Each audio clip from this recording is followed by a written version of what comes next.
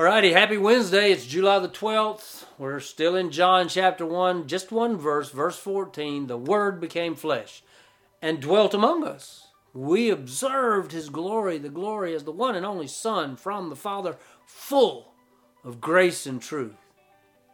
Alright, so the word glory, we observed His glory. Would we know glory if we saw it?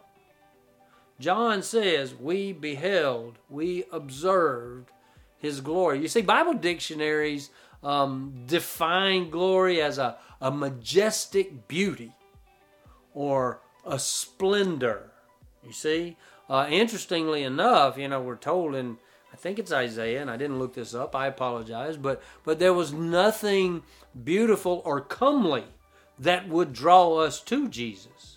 Jesus didn't stand out as we see in the movies, this beautiful figure, you see, but there was a glory about Him, and John says we saw His glory. They saw God's splendor in Jesus. They saw Jesus' character. They saw Jesus' attributes, not to mention the fact that they saw His miracles. They saw the way He engaged with people. They saw the way he acted toward things that are wrong.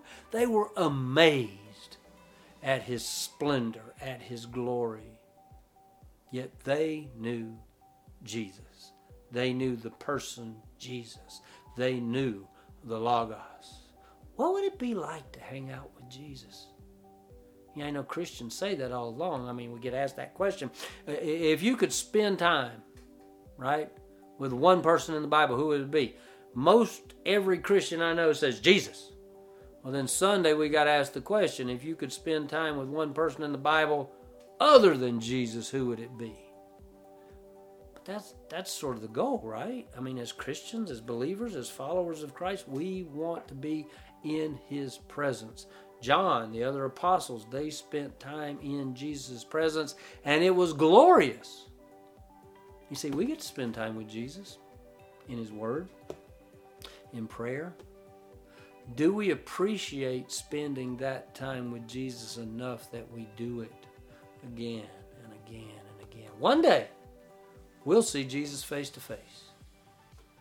Tuesday, the 27th, when I held Hallie and I cried, that little baby, I got a glimpse of God's glory, and I thanked God for it.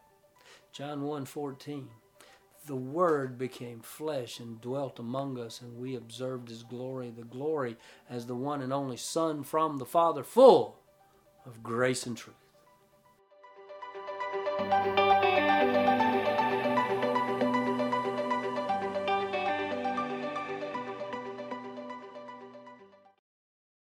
See you next time. Oh, I forgot it. Sorry. My nose was itching and